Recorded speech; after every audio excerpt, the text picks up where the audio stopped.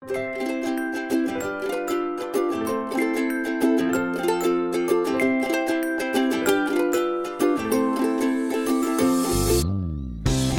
to Daily Grace.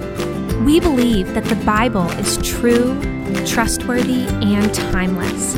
And we want to help women like you know and love God's Word.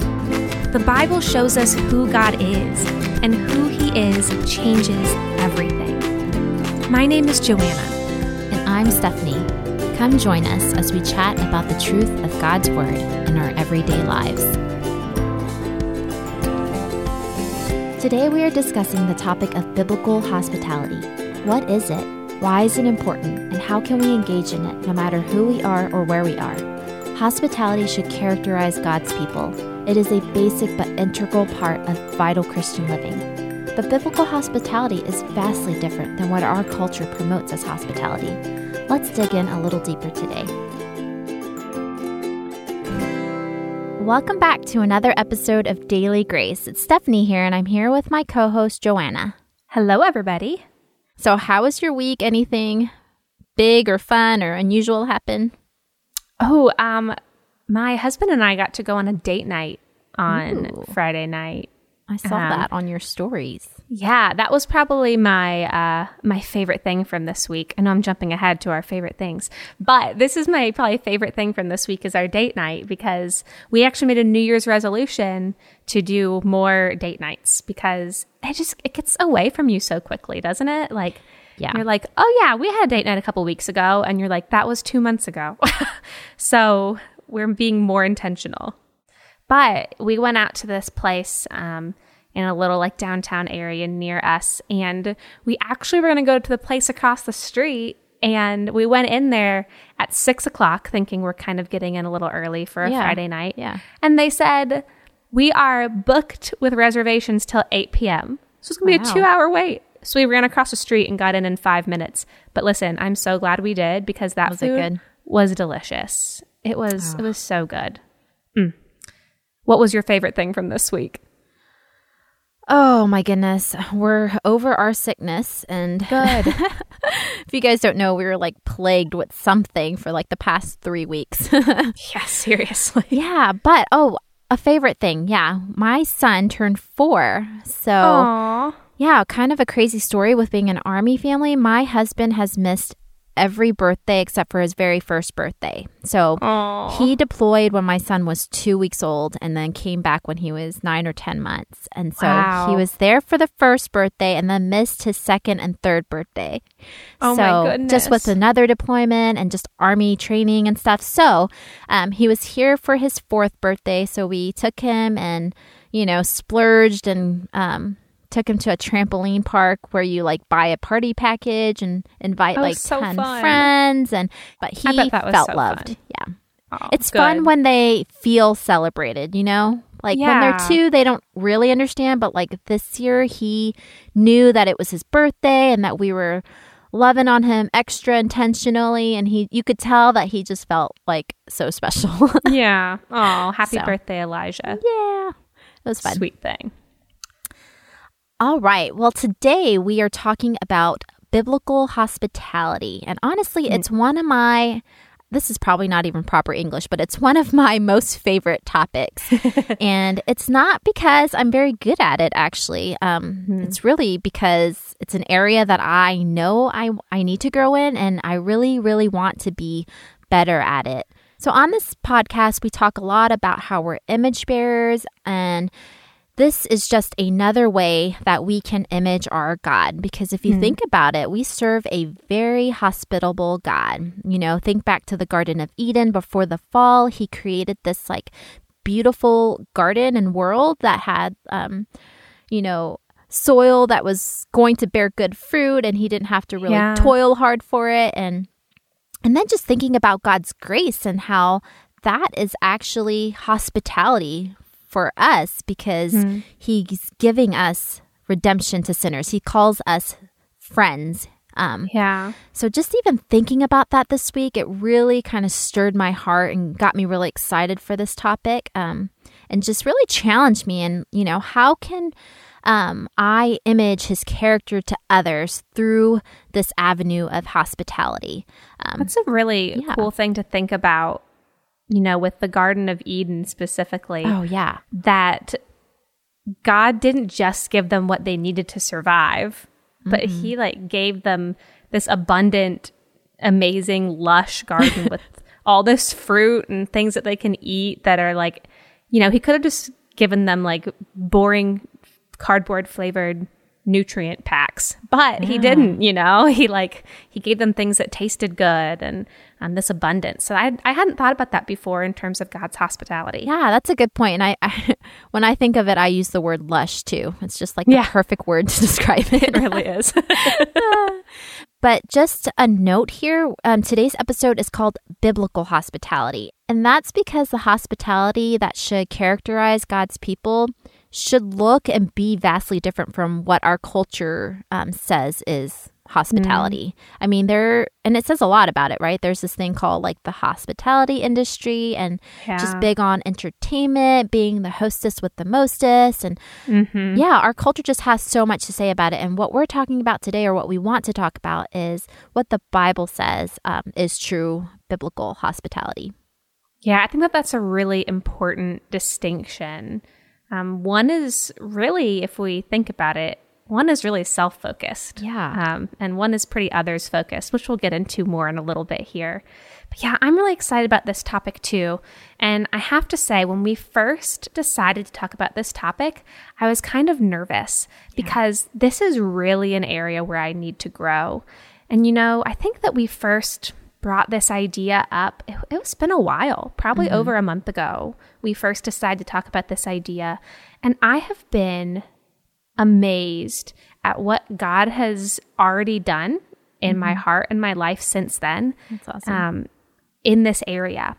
Even just thinking about, I started reading a book about hospitality, and then 2 Sundays in a row, my pastor's message, he didn't specifically use the word hospitality, but 2 weeks in a row, it was this idea of biblical hospitality. And even, talking with friends from church and hearing their stories and recording some interviews that we have for this podcast, this idea just kept coming up more and more and more.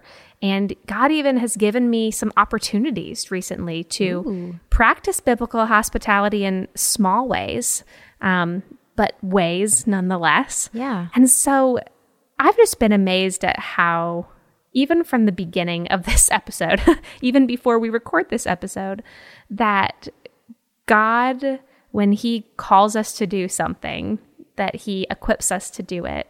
And just how God works all things together, even with the recording of this episode and all those other things that I'm talking about that just came together to really show me God's heart for people and God's heart for hospitality. Yeah, I love that. Let's start off by defining what biblical hospitality actually is, and then go from there. Yes. Okay. You guys ready for some Greek language nerd action coming at you? Yes. Because you're about to get it. So the word for hospitality that we see in scripture comes from 2 words kind of put together. And one is philos, which means friend, and the other is xenos, which means stranger. And so this idea of hospitality, at least at the root meaning of the word, is befriending the stranger, showing love and care to those who are maybe not like us, those who we don't know, or just even those who aren't us, right? I think that stranger here doesn't just mean somebody that you don't know, but it could even just mean somebody who isn't you. Yeah. And who, isn't the person that you normally care about the most, right? Which tends to be ourselves. Yeah. And, it's this idea of welcoming, caring for, loving, and befriending others, just as we have been welcomed, cared for, loved, and befriended by Christ. I really like what you said. Like, a stranger is basically, or could be, thought of as somebody other than yourself. Yeah, it's so true. Yeah, it's like loving your neighbors and then loving our strangers. So, right. Yeah, when I think about hospitality in general, I kind of have like this chart in my mind. And on one side, I see like biblical hospitality. And on the other, it's just regular hospitality, like what our culture promotes as hospitality.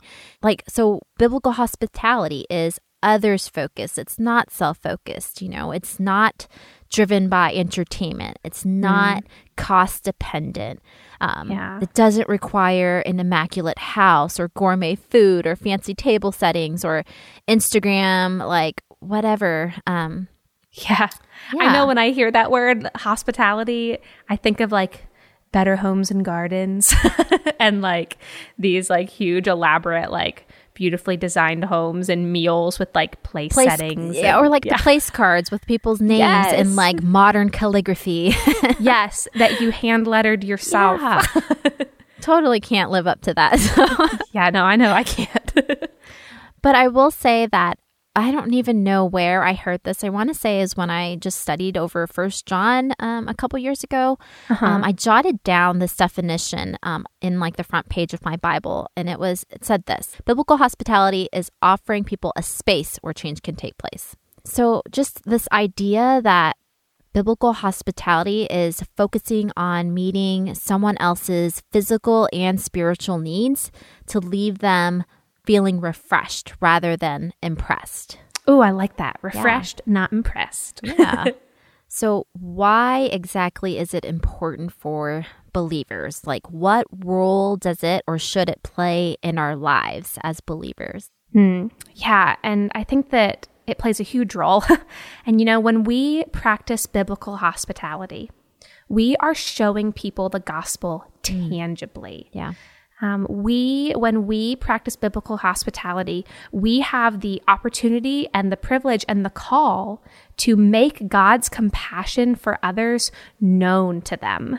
And, we see this call for biblical hospitality, that it's commanded throughout Scripture. For example, in Romans 12:13, Paul tells us to practice hospitality.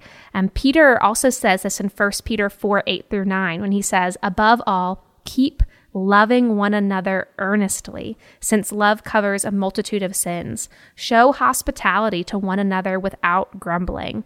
And, I don't think that those two sentences in that verse are mutually exclusive. I think that one of the huge ways that we love one another earnestly is by showing hospitality to one another. Without grumbling. Yes, without grumbling. Right. See how I just conveniently leave that part off? We'll talk more about that. We will. We're coming back to it, I promise. But it's also a qualification for elders. We see this in 1 Timothy 3:2 and Titus 1:8. And, elders are called to lead the flock of God and be an example to them. And so this is something that we should be doing as well. And so it's not just for super Christians, right? It's not just for the elders or just for the people who write the books about hospitality. This is something that we are all called to, and it comes out of a place of humility. And it's something that all believers should pursue. Right. So if you're not, wanting or feel called to be an elder, it's not like you're off the hook. It's really for all believers to put this character trait on. Or just live this out, I guess. And then another good passage that we see hospitality specifically mentioned in the New Testament is Hebrews 13:2, which says, do not forget to show hospitality to strangers, for by doing so, some people have shown hospitality to angels without knowing.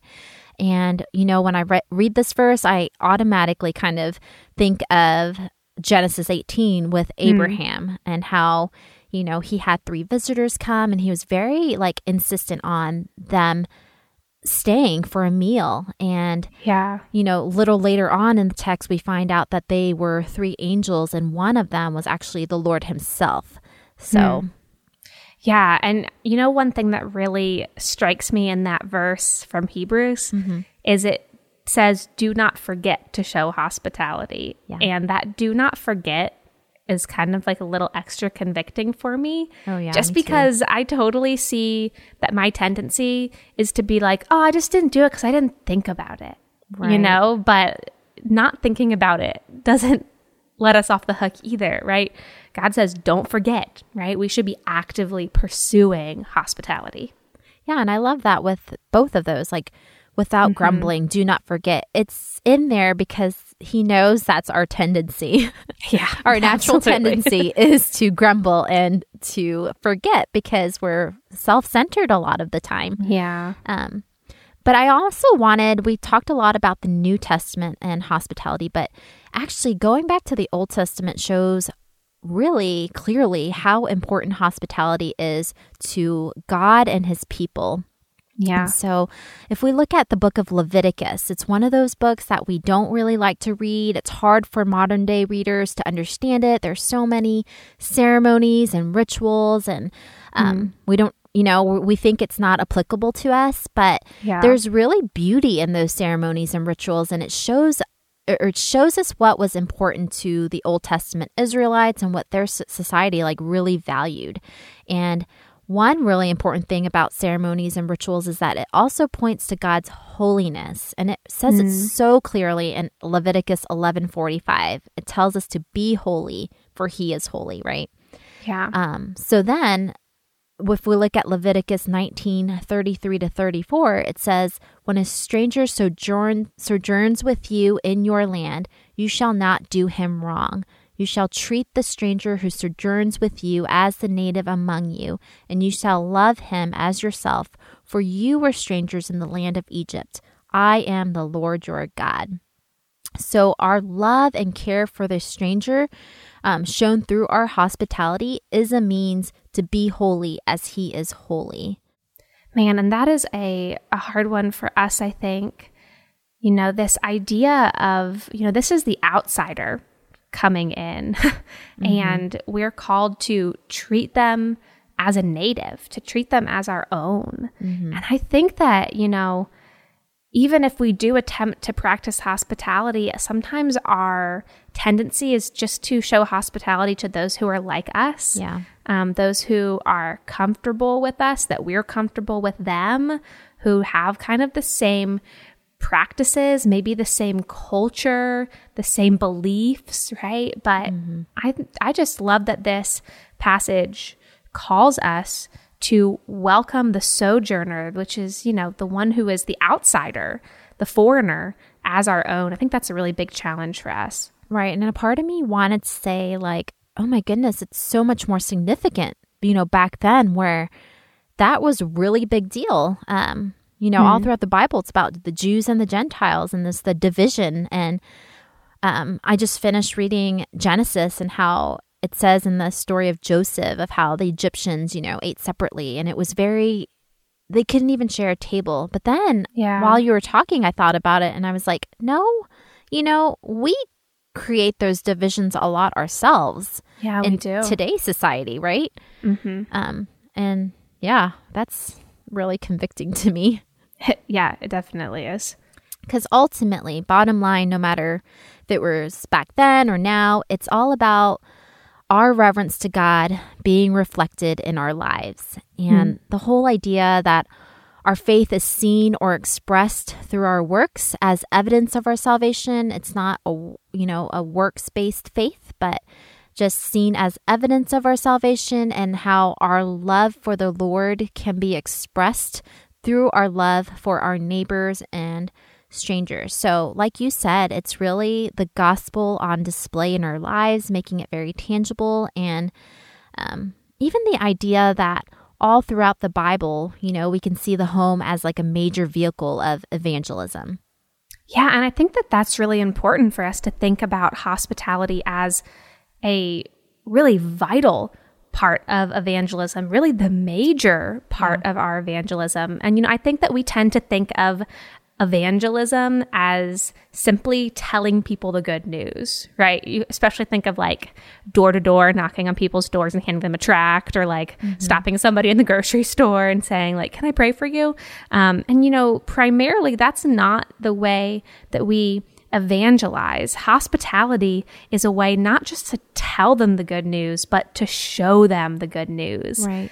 And, I think that we have a tendency to hold on to what we have, to keep it within, right? And even the gospel isn't exempt from that we kind of tend to hold it to ourselves and not want to share it with others. I don't think that it's a matter of trying to hoard it for ourselves, but just a matter of being uncomfortable sharing it with other people. But, Christ calls us to take the gospel outwardly. Yeah. And it makes me think of Matthew chapter 10, verse 8. I'm usually an ESV lover, but I actually love this verse in the NIV. It says, "Freely you have received, freely give." This is our call. That's Jesus talking to his disciples, saying, you have received freely this grace, this mercy from God, and you should be freely giving that to one another, not holding it back, right? Giving it to others. And so, as we think about hospitality, it's not just giving somebody some soup and some bread, but it's telling them about the bread of life, right? About the good news of Jesus Christ.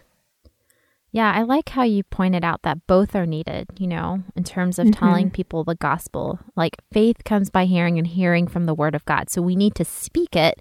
That comes from Romans. But then he says like they will know you by your love for one another. So definitely need both. And we also need to keep in mind that everything we do, including this, needs to be God-centered.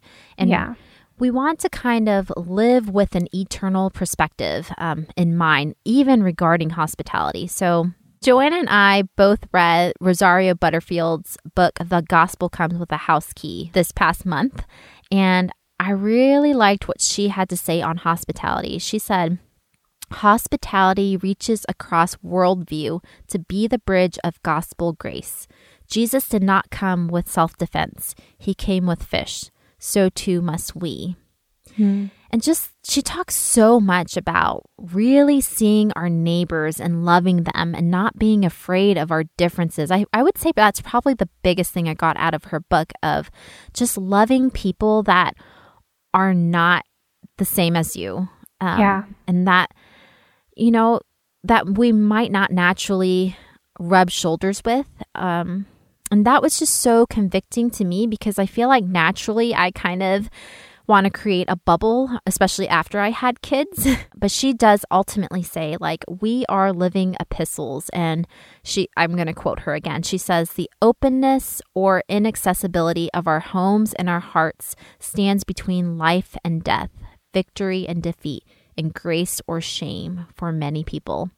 And one of my favorite phrases that she uses over and over and over again in her book is the phrase radically ordinary hospitality. And, I think that is so important for us to realize that, this kind of hospitality is radical because, a lot of us just don't do it. But it's ordinary in the sense that it's not like you are like going across the globe to find people to show hospitality to. You're talking about how, we tend to just kind of stick with people who are like us, and we're blinded to the fact that even our next door neighbors might be totally different from us. And so even just seeing these people around us and practicing hospitality in the ordinary things, right? Having dinner, but inviting someone else in, right? Going to the bus stop, but striking up a conversation with someone and asking about their story and how you can be supporting them and caring for them. And so, I was really challenged by her book as well. And I think we'll probably talk a little bit more about it as we go through too. Right. Which I do think her family has a specific calling to like live, because I think she has like someone over every night.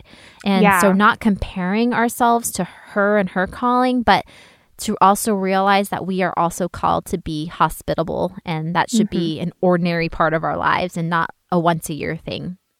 Right. Yeah. And that's one thing I would say is if you want to read her book or really any book about this topic, it's important that we don't approach it from the standpoint of comparing ourselves and saying, well, I'm not good enough because I'm not doing these things, but instead asking God, what would you have me to do? And, asking him to open up those opportunities for you and to really align your heart to his. Yeah. And we're going to kind of talk more about some practical hands-on tips, and it can vary with whatever season you're in. But before we go there, I wanted to talk about the idea of cultivating a hospitable heart. Because really, offering hospitality is more about the condition of our hearts rather than the condition of our homes or what we can actually tangibly offer other people. And we don't ever want to engage in hospitality to simply check off a holy to-do list or, And what I'm realizing more and more is that, we'll have to cultivate a hospitable heart, but that might have to be something that I constantly do or continually do or periodically do. Oh, yeah, absolutely. And yeah, I think that you're so right. We don't want to do it just to earn God's favor or to be perceived a certain way by others, right? As like this awesome, caring, loving, super Christian, right? That's not what it needs to be about. And we do want to guard our hearts in that. And the truth is, we are going to have those motivations. They are going to crop up. And I think that is just a constant reminder for our need of repentance, right? That we should live a life that is marked by repentance, not just occasional, but daily repentance. And I think that we tend to look at repentance as a sign of weakness, like that we are doing something wrong, and so we just shouldn't do it because then we're going to see our weakness. And, in a sense, repentance is a sign of weakness, but it's the kind of weakness we want to have because it's the kind of weakness that allows Christ to fill us with his strength. And so, we just need to be coming back to him in repentance and then prayer, asking him, like I said, to align our hearts to his, asking him to give us a heart for the people that he has a heart for, to let us see them as he sees them and to, walk forward in love as a result of that. It makes me think of that verse that I conveniently skipped over earlier, 1 Peter 4:9, which says, show hospitality to one another without grumbling. And, we see this grumbling throughout scripture, actually. It's like when we are like saying like, I don't want to do what God wants me to do. Why is he doing this to us? Like all of these things we see throughout the Bible. The Israelites grumbled when they were in the wilderness, right? And there are lots of reasons why we grumble. And I think with hospitality, we tend to kind of have this negative attitude toward it because maybe it's inconvenient. Maybe sometimes it can be a little bit expensive. It can be time consuming. It can be actually really uncomfortable, especially if we're trying to show hospitality to people who aren't like us. And really, it puts us in a vulnerable place, right? When we open up our hearts and our homes to someone else, we are vulnerable. And, really the heart of the issue here is the sin of self-centeredness. We tend to be so focused on what is good for us and what is going to be convenient for us and protecting the things that we have. And we miss the point that we are called to be others focused. Yeah. And I think that's why we need to continually kind of nurture this hospitable heart, because it says to die to ourselves daily, right? And to take up your cross daily. And it's just that almost like the killing of that self-centeredness, it needs to be like a daily habit on this side of earth or on this side of heaven. I don't know. The side of eternity. Yes, that's the way to say it. And, when I think of the grumbling part, I can think of it like related to like overstressing, of how our house looks, or there's that video that went around Facebook of this is what mom is like right before we have guests, of just, barking orders at people. And vacuuming everything. Yeah. Fluffing pillows. Just getting angry at your whole family. And yes. So I just think it's easy to overstress when we, make it about ourselves. And we can think of it as being so self-focused, self-serving, meaning like self-promoting even, like what are they going to think about us and our family? And this verse just reminds me to, one, like be hospitable as a person, and two, to like enjoy it. Like let it be an overflow of God's hospitality and grace towards me. Yeah, absolutely. And, when you're talking about like feeling like the house has to be perfect and everything, I think you're right. We do need to kind of get past that. Yeah. I also think that there's like a certain extent where, we want to make our guests comfortable. Oh, yeah, for sure. But I think that one thing that this has challenged me to do is to be more intentional about not letting things get out of hand, if that makes sense. You know? Yeah. And just practically just saying, okay, how can I be sure to develop this habit that's going to, put the dishes in the dishwasher every night so that the day when guests come over, I don't have a sink full of dishes that I'm stressed out about tackling, just like these little habits, not that we want, or not that our house has to be perfect and beautifully decorated and the baseboards have to be cleaned, but, we can kind of establish these rhythms, not just so that we have a clean house, but so that other people can feel welcome. Yeah, I definitely think that is so true. And I was on that deep cleaning extreme too, like in the beginning. Like I didn't want anyone to surprise me or anything because I needed the house to be perfectly clean. And I think it was a few years ago when I kind of let that go. And I realized that, I'm just going to, this is not a season where my house is deep cleaned on the regular. Yeah. And, but we do it and like an hour later, especially with 3 kids. Right. But it's not deep cleaned anymore. I will say that my house is tidy, though. It's not deep cleaned, but it is tidy almost every evening or, throughout the day. And I did that, like you said, I guess it was kind of subconsciously, but because I didn't like feeling stressed about someone surprising me. And I actually really enjoy it when my friends surprise me, just want to say hi and like come to the house. And right. And so that was kind of like, I guess, my motivation to be tidy. And I think what you said is perfect. Like it is kind of having these habits to kind of make it easier, like kind of being strategic and just kind of almost like picking your battles, like why stress over that? You know, if like these little habits will like not make that a thing. And this is a good point for moms of little people, kind of like I'm in that season right now, and you are too, of like, don't apologize for your house. I don't know. This is a big thing for me in the last couple of years. Like when people come over, I don't want to constantly apologize for the state of my house because then they're going to feel when I go to their house that they have to apologize for the state of their house. So yes, I keep it tidy because just like you said, because I want people to feel comfortable. I don't want them to be uncomfortable because there's, dirty dishes everywhere and it smells bad and you know what I mean? But I just want to set the expectation that, I don't want my guests to have to feel like they have to live up to a certain standard to have me over. Right. And I think that also, kind of contributes to this idea, as far as keeping a general routine of, when you can, keeping things tidy and everything, that, the people who live in our house are our neighbors too. Yes. And that, I think that we're called to show hospitality even to our husbands and our kids or, depending on who we live with, that's part of caring for one another is creating, a space where they feel welcome and they feel loved. And sometimes that might mean that the house looks a little bit lived in and that's okay. But I think that, if we have that mindset of like, oh yeah, the people I live with are my neighbors too, and I'm called to make them feel welcome and make them feel loved and cared for, that's going to probably change the way that we view, what we'd call the normal days when there's nobody else around and it's just our family.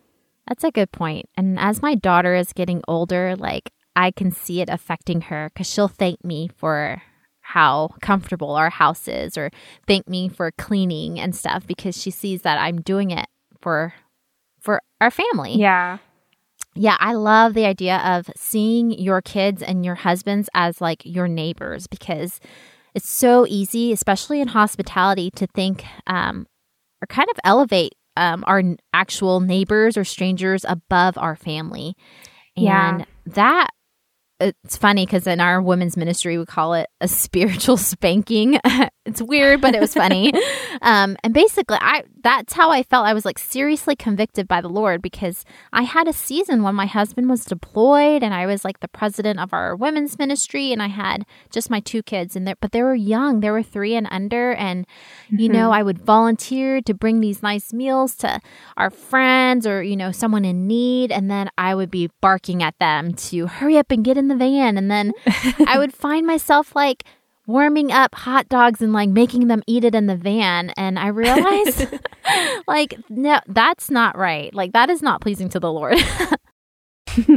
And yeah, I think that's, you got to go back to, you know, what are our hearts doing in this? Like what is the state of our heart here? You know, like, are we doing this hospitality for spiritual brownie points? Right. Or to like make ourselves look good to other people? Or are we actually doing it to share the love of Christ? And like you said, we're called to share the love of Christ with our families. Yeah. And I think that we do have to avoid a couple of extremes though. You know, we could go to the extreme of only showing hospitality to our family, you know, and saying like, oh, well, these are my neighbors or the people around me, so this is enough to just care for my family. Or we can also go to the extreme of only showing hospitality to others, kind of like you were saying, right? That conviction of like, oh man, am I neglecting my family? I'm not saying you're neglecting your kids in any way, but like, am I? They ate a lot of Chick-fil-A while he was gone. Oh, that is not neglect. That is a blessing. Listen, if you guys don't live in Georgia, I just stopped myself from saying y'all because I felt like it sounded too Southern, but I'm going for it. If y'all don't live in Georgia. That's true. Everyone doesn't know what Chick-fil-A is. If you don't know what Chick-fil-A is, you guys are missing out. It is seriously. So good. It's the best Christian fast chicken. food. Yeah. Oh man. But really, we do have to ask ourselves like, hey, are we going to one extreme or the other? Are we focusing only on those, you know, outside of our family, or are we focusing only on those within our family? And it really is a matter of the heart of like, what's our motivation for doing this? And, you know, I think that it's important that we keep both of those in mind, that we're called to show hospitality to those around us. And our families are those who are immediately around us. And then we go out, you know, we continue to go out, whether it's our literal neighbors in our neighborhood or, you know, people we come in contact with. Absolutely. For sure. So, you know, where are we supposed to start then? And, you know, my pastor actually preached a message this past Sunday that I thought was really applicable to this conversation and really just giving us some ideas of where do we even start with hospitality. And, you know, he was preaching from Matthew chapter 15, and Jesus had been with a large crowd for 3 days, and he had been healing them and performing miracles, and the people were hungry. And Jesus didn't want to send them away. Listen to what he said in Matthew 15:32. I have compassion on the crowd because they have been with me now 3 days and have nothing to eat, and I am unwilling to send them away hungry, lest they faint on the way. And so we have Jesus who has done these miracles, who has performed this healing, but what he wants to do is show these people compassion. He wants to show them that he cares for them. He wants them to leave full and not hungry. He wants them to be fed. And, you know, the disciples are kind of like grumbling about this because they've got places to be and there are places to go and things to do. And so they're kind of grumbling about it. But what does Jesus do? He takes this bread and this fish, these, I think it's like 7 fish or 7 loaves and a few fish in this passage. And he breaks it and multiplies it, but he doesn't give it directly to the people. He gives it to the disciples, and the disciples give it to the people. And so we have this picture of God's compassion, Jesus's compassion for these people. And then he has the disciples be the carriers of that compassion, right? And that is what we are called to. We are called, like we said earlier, to make God's compassion known. Yeah. And our pastor gave some really helpful tips just about what does this look like practically in the lives of those around us. And the first thing he said is start by moving towards those who you are with. So identify who God has placed around you.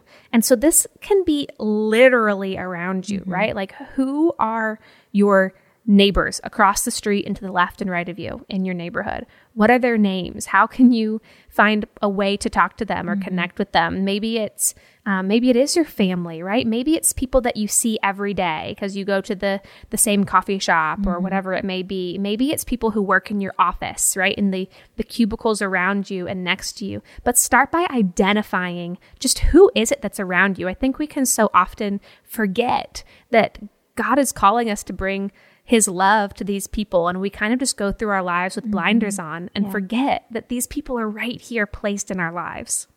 I love that.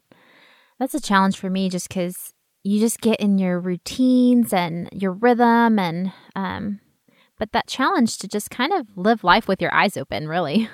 Yeah. And absolutely. then step 2 is kind of live with your ears open and listen to those that are around you, hang out and hear their story. And, you know, when I saw this step of just listening, I also thought like, what we can actively listen, but we should also pray, like pray for opportunities, pray for eyes to see and ears to hear and a heart that longs to meet people's needs. And, you know, ultimately pray that you'll be a woman of immediate obedience. You know, when the prompting comes, even though it's may come at an inconvenient time or outside of your routine or whatever, but be a woman of immediate obedience and just kind of lay down like yourself again, like we said, of that self-centeredness and dying to self and wanting to be others focused and meeting other people's needs. But, you know, that really starts from like seeing the people around you and listening to them to hear their needs, to see how you can do that, like how you can best serve them. Yeah, absolutely. And I think that we have a tendency to kind of like over spiritualize this, right? But like we can just hang out with people. Like we can just be with them and listen to them, like you said, and, you know, listen for opportunities to speak life and to speak truth into their lives. It's not like you have to like sit them down at a coffee shop and, you know, say, okay, I'm going to teach you all of these things, all these spiritual things, right? But live life with people. Show them that you care about them and want to spend time with them. So, you know, the next thing we can do is serve, right? Look and see, what is it that God has given you that you can share with others? What are your gifts? You know, we all have various gifts and we can use those to show hospitality to others. So for example, are you an awesome cook? Then you can take meals to people, right, who are in need. Even if you aren't an awesome cook, there's lots of cool ways you can take meals to people, which we'll talk about later. Yeah. But are you great at math? Volunteer to be a tutor, right, in an after-school program and connect with those kids and, you know, hear their stories and be there for them. Are you an artist? Maybe that means just getting involved in community art festivals or, you know, all of these different things that are available to connect with people that you can share that with, right? And that you can connect with them on this shared experience that you have. I love that. And in order to kind of do that, we need to evaluate our schedules. So look at your calendar. You know, where do you spend most of your time? Are you a stay-at-home mom? Then look for places that you frequent often, so that you can utilize those opportunities to kind of build a bridge. You know, maybe it's the bus stop, something very simple in like 5 minutes of your day, or where you're seeing like the same people, or the grocery store or the gym. You know, be an active listener. And when you were talking about just hanging out with people, I really thought about how difficult it is to be a really good listener, you know. It's really a skill. And I think my husband, who is a counselor and a very good listener, taught me this of we're actually not as good of listeners as we think we are. But, you know, don't give up. Like, it's a skill that you can hone and get better at. And, you know, one way to do that is to kind of learn to be better question askers and to really be interested in people. I think that's kind of hard sometimes to really be interested, especially in someone that's different than you. And so that's something that I really want to get better at. I have like a few people that come in mind that are such great, genuine question askers. And I look up to them so much because it's something that I know I need to grow in. And I wanted to give a shout out to Journey Woman because Hunter did a episode on the art of asking intentional questions. And it was so good. And it was so good. And I actually looked it up. It was episode 75. So you should go check that one out. Yeah, we'll put that in the show notes too. For sure. Yeah, and I know that when people ask me those really intentional kind of questions, I feel so cared for. Yeah. Like I feel so loved, versus just like, how's life? What's been going on? Those are not bad questions. And, I think that we all ask those questions and that's great. But when people really dig a little bit deeper and intentionally try and see what's going on in my heart and my life, I just feel like, wow, this person really does care. Or they follow up with something you said. Right. Because they remembered, they were listening. Yeah. And, this is going to look different in different seasons of life. We all have different seasons that we go through. And, I think that it's important for us to realize that whether we are single or married without kids or have kids or empty nesters or widows or whatever it may be, all of us as believers are called to practice hospitality. Right. Just maybe a few little practical ideas. If you are single or you're married with no kids, maybe you could host a game night at your house or your apartment for other people who also have the margin to be able to hang out and play games. Or maybe one way you can show hospitality and care is by offering to babysit for a friend so they can go have, a date night or whatever it may be. And that's a great way to care for somebody. Also, don't just seek hospitality with people your age and in your life season. Invite people of all ages over to your home. And, maybe you don't have a space to do that. Maybe it means that, you invite them somewhere else and you go together and you care for them and, you pack lunch or whatever it may be, but I think that we're all called to practice hospitality. Yeah. And, maybe as, especially for these people who don't have kids yet or who are empty nesters, maybe you have an empty room in your house. That could be something that you could consider using to allow someone in need to live there, right? That you could actually completely welcome them into your home, right? That's like 24/7 hospitality. And let them live life with you. I mean, what better way to hear someone's story, to get to know someone and to show them that, wow, you really do care.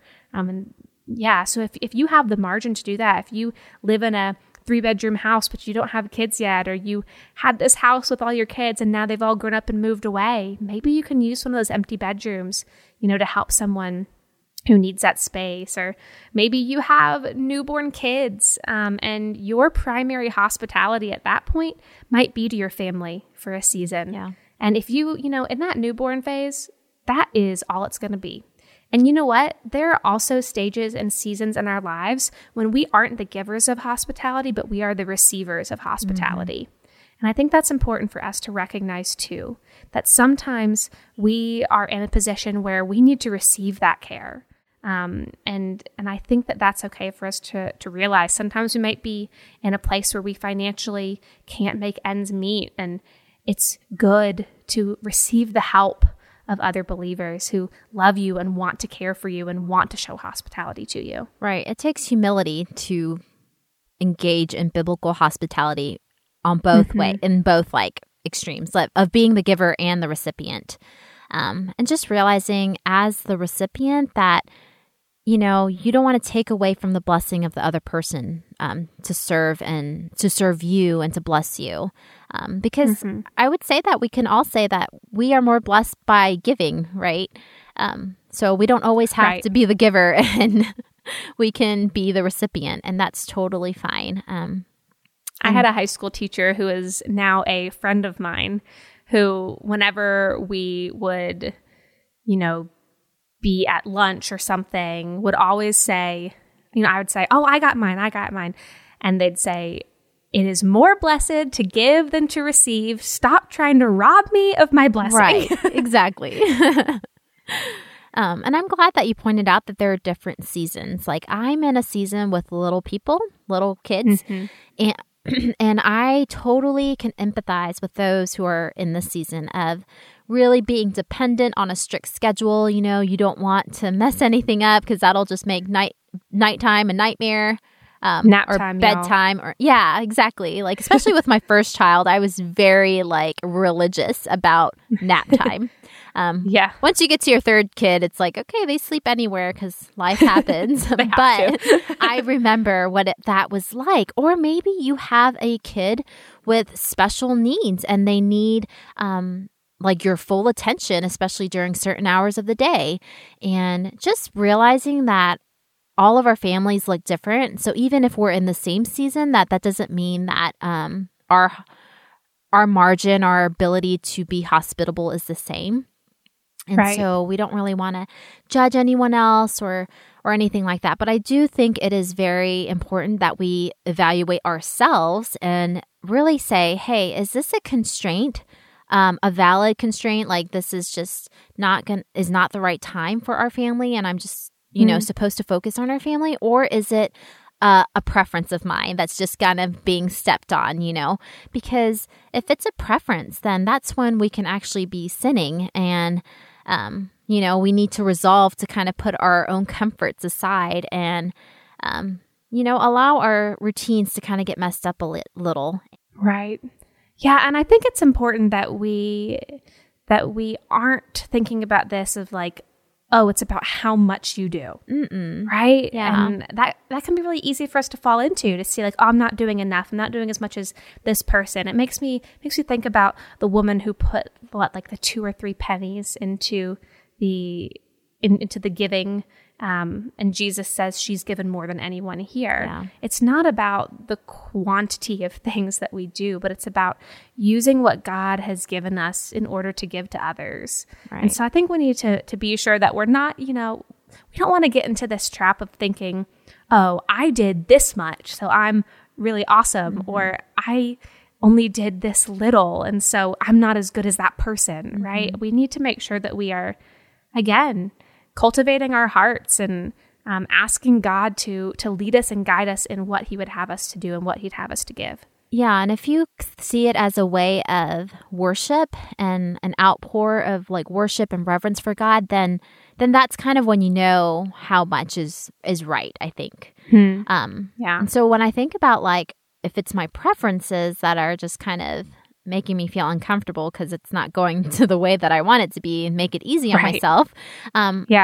Just be strategic. Change the time. Maybe it's a lunch and not a dinner, or be creative. Like involve your kids in it. And I really do believe in this, that it can, even with young kids, like you can make hospitality a family ministry and not just something mom and dad does. Even if they're like 2 and 4, or mine are 4 and 5 now with the 10-month-old, but like we can involve them in it, whether it's like they help prepare the food or determine what the dessert is, or just like creating that atmosphere that this is like our family's ministry and our family's way of loving others because we love the Lord. Yeah, I think that's a really good teaching tool for our kids too. Yeah. Because they get to see in action what the love of Christ looks like. And, I think you mentioned this earlier, Stephanie, a lot of times we're afraid to give our kids bad influences, and so we're like, oh man, I don't want that person to come over for dinner because I don't want my kid to be around them. But, as we invite those who are not like us into our homes, as we invite those who, hey, have sin problems like we all do, even if their sins are different than ours, when we invite them into our homes, we show our children an example that we are called to love all people, not just the ones who are like us. And, we think about protecting our kids from like the bad guys, but here's the thing. We were the bad guys. Right. And our kids need to know that too, that we were enemies of God, but that Christ loved us in our sin while we were still sinners. Christ died for us. And, we are called to lay our lives down for one another as well. And, when we allow our kids to be a part of this, it teaches them also that, hey, if and when they mess up, if and when they fall into sin, hey, we're a family who welcomes people. And that they will still be welcomed as well. And, that's something that I also heard from that Gospel Comes with a House Key book by Rosaria Butterfield, that like, hey, we're so worried about protecting our children from the world, but, the world is there and they are in this world. And what they need to know is that we love people as Christ loved us. And that includes that we love our kids when they mess up and when they face these really difficult sin issues too. Yeah, that was a very good part in that book that I am going to implement more in my life. Yeah. It makes me think of that quote that says that the safest place to be is in the will of God. We worry about protecting our kids, but if God's will for us is to love others, that's the safest place that we can be. Right. Okay, now we kind of wanted to have a little fun and give some recipe ideas for the masses. And really, this is going to be in our show notes, but sometimes it's helpful to have some go-to recipes that kind of helps you feel equipped to invite people over and pull this thing off, right? Yeah. Or to serve well. And first thing I thought of was you can never go wrong with spaghetti and salad, especially if you're hosting a family with kids. Yes, and it's so easy to make a ton of it. My other kind of go-to things are grilled chicken with the marinade from Trader Joe's. You have to try it. It's called soyaki. Oh, I've not heard of this. No. Oh my goodness. So it comes in a bottle and you literally just pour it on chicken and let it marinate for a little bit. And it's so delicious when you grill it. Like I've made it for so many people. Yes, it's called, I'll link it in the show notes because it is a must. I love it. Linking Trader Joe's sauce in the show notes. And I usually pair that with like spinach orzo salad and like grilled corn. So I'll link all of those things. Link those up for us because I need to make that. And one other suggestion that I have is make a huge batch of homemade cookie dough and just use a small ice cream scoop. Put like 5 to 10 in a Ziploc and stick them in the freezer. And, whenever company comes, like if they surprise you or even just as like a sweet gesture to your husband one day after work, so easy to pull out and pop them in the oven and it's homemade cookies. I love that. And here's a tip about freezing them. Freeze them on a cookie sheet first. And then dump them into the bag, or else you'll have a giant glob of frozen cookie dough. Good point. So, okay, a few like go-to recipes that I think are great for big groups. If you have anybody who's vegan or vegetarian, I love lentil soup. Do you like lentil soup? Have you had lentil soup? I've had like the Indian version. Okay, no, this is just like, it's so easy. It's like regular old lentils and usually like some, you can do vegetable broth and like some diced canned tomatoes and some spinach. And then I think you cut up like carrots and onions and celery to go in it. Oh my gosh, it is so delicious. And especially in the winter with like some warm, crusty bread, just go get it from the grocery store and wrap the bread in aluminum foil and stick it in the oven, and then it warms it up without burning it. And so you can just have fresh, warm bread and butter and this soup. Oh, it's so good. I made it last week in my Instant Pot, and it took like 30 minutes for a soup that tasted like it was cooking for days. So, it's so good. I got to try it. So great if you have, vegan or vegetarian friends. With the bread, you have to be careful about getting vegan bread. I know bread usually has eggs or butter or something. So just look into it. Okay. Also, I had to second the spaghetti thing, but also lasagna is great to do because you can make huge batches, and like who doesn't like lasagna, right? It's true. And I know even for your vegetarian friends, this wouldn't really be vegan friendly, but we have in the past done like a huge pan of like meat lasagna and then one that's just like spinach and zucchini and stuff in it. So there's lots of different ways you can do that. And then the last one is like tacos, like a taco salad bar. It's so easy to do. You can do a huge crock pot full of like shredded taco chicken and then one full of ground beef and have like some black beans and just all the toppings set out, and people can build it how they want, and it's fun and it's easy. It's really quick to throw together. We have done that frequently. Taco Tuesday or whatever day of the week. All right, but there are other things you can do. Say that you don't like to cook. There are other options out there. Okay, so, you might feel like you have a studio apartment, and that's a huge barrier to your hospitality, and you just can't get yourself to invite people over because of it. Or maybe you are in a really busy season of your life and hosting just really isn't an option right now, and that's really okay. There are ways to get creative in blessing others. You can meet other people's physical and spiritual needs from afar too. I know that I had a friend recently who was having some complications with her pregnancy, and she was, just kind of stressing out because she was going into the doctor again to have things checked out. And what I was able to do is I did not have time to make her a meal. But what I could do is I could order Grubhub and have it delivered to her door. So it was just one less thing to worry about. And listen, meal delivery. Is that like an Uber Eats? It is, yeah. So I know Uber Eats delivers food, Grubhub delivers food, DoorDash, Postmates in big cities. And if your town doesn't have any of those, there's always a pizza delivery place. You can always order somebody a pizza.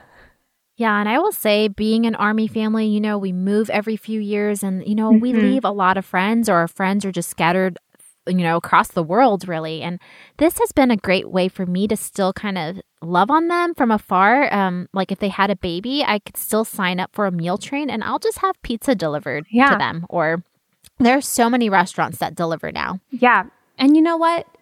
If you want to meet with people and show them hospitality and you really don't have the space to do it, hospitality doesn't have to be in your home. I know that's kind of traditionally what we think of, but hey, you can practice hospitality at the park. Pack a picnic lunch and invite a friend to come and have lunch with you. Or ask somebody to meet you at a coffee shop and buy them a coffee. It doesn't have to be at your home. Another thing that you can do is find a friend who does have the space and partner with them in hosting a dinner or, a gathering and say, hey, you provide the space. I'll bring, this for the food and, whatever it may be. Work together. The space that you live in doesn't have to be a limitation. There are so many ways we can practice hospitality. It's true. And as always, like Jesus said, we want to count the cost. And even with this, I think it's kind of valid to talk about the cost that comes with being hospitable. Do you want to talk on that? Yeah. And, I think that this is, if I'm being honest, one of my biggest holdups with hospitality. And I hate to say that. It's never fun to say the sin issues of your heart. But it's hard that I know it's going to cost me something. And this has been a big place where God's been convicting me because, I am protective of my time and my energy and my money, my routine. And, we talked earlier about freely you have received, so freely give. We have to remember that, the gospel is not free. It was actually extremely expensive, that our salvation was paid for not with silver or gold, but with the precious blood of Christ. And 1 Peter 1:18 and 19 tells us that. And, we are called to give sacrificially as Christ has given sacrificially for us. And when we do that, we display the love of Christ to others in a tangible way. And, even in addition to that, when we give beyond what is comfortable, God not only uses that to bless others, but he uses that to sanctify us. When we give beyond, a little bit beyond our means to a place where we feel a little bit stretched, then we're forced to trust God as the one who provides our needs.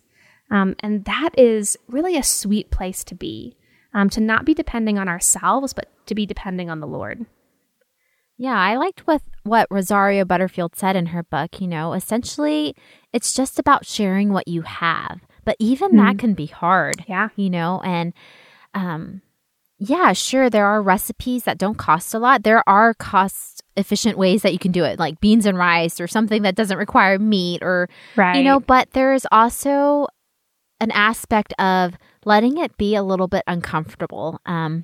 Maybe your grocery budget is going to go up, and that might mean that, no, we don't want you to go into debt, but that might mean that maybe you need to live a little bit below your means to give yourself that margin to be a little bit more generous. And that's a challenge for me too, to analyze, like, where can I kind of cut back on, personal comforts in order to be able to give more and kind of show that radical sacrificial love of God. I think it's hard for all of us, or many of us, I should say. Yeah, no, it really is. It's a big challenge. And I think especially living, for us, we live in the U.S. and we live in a culture where we generally don't have a lot of lack as far as material possessions. I know at least that's, the place where I'm coming from. And, I think that it's ironic that when we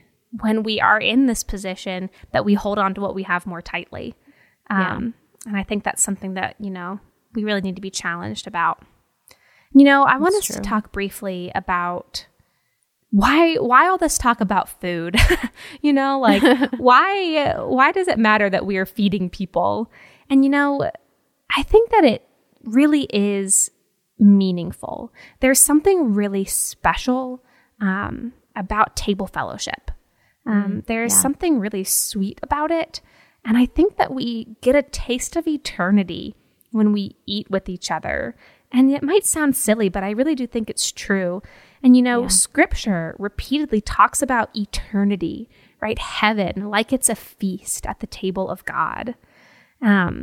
And so, if you think about Revelation chapter 19, verse 9 refers to eternity as the marriage supper of the Lamb. We have this reference to, eating and dining all throughout Scripture. Psalm 34:8 tells us to taste and see that the Lord is good. Even Jesus refers to himself, like we said earlier, as the bread of life and the living water.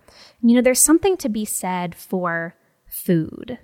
And I think that when we dine together, when we come together, people of different backgrounds, people of different nations, right? People of different experiences, and we eat together, we get a little taste of eternity.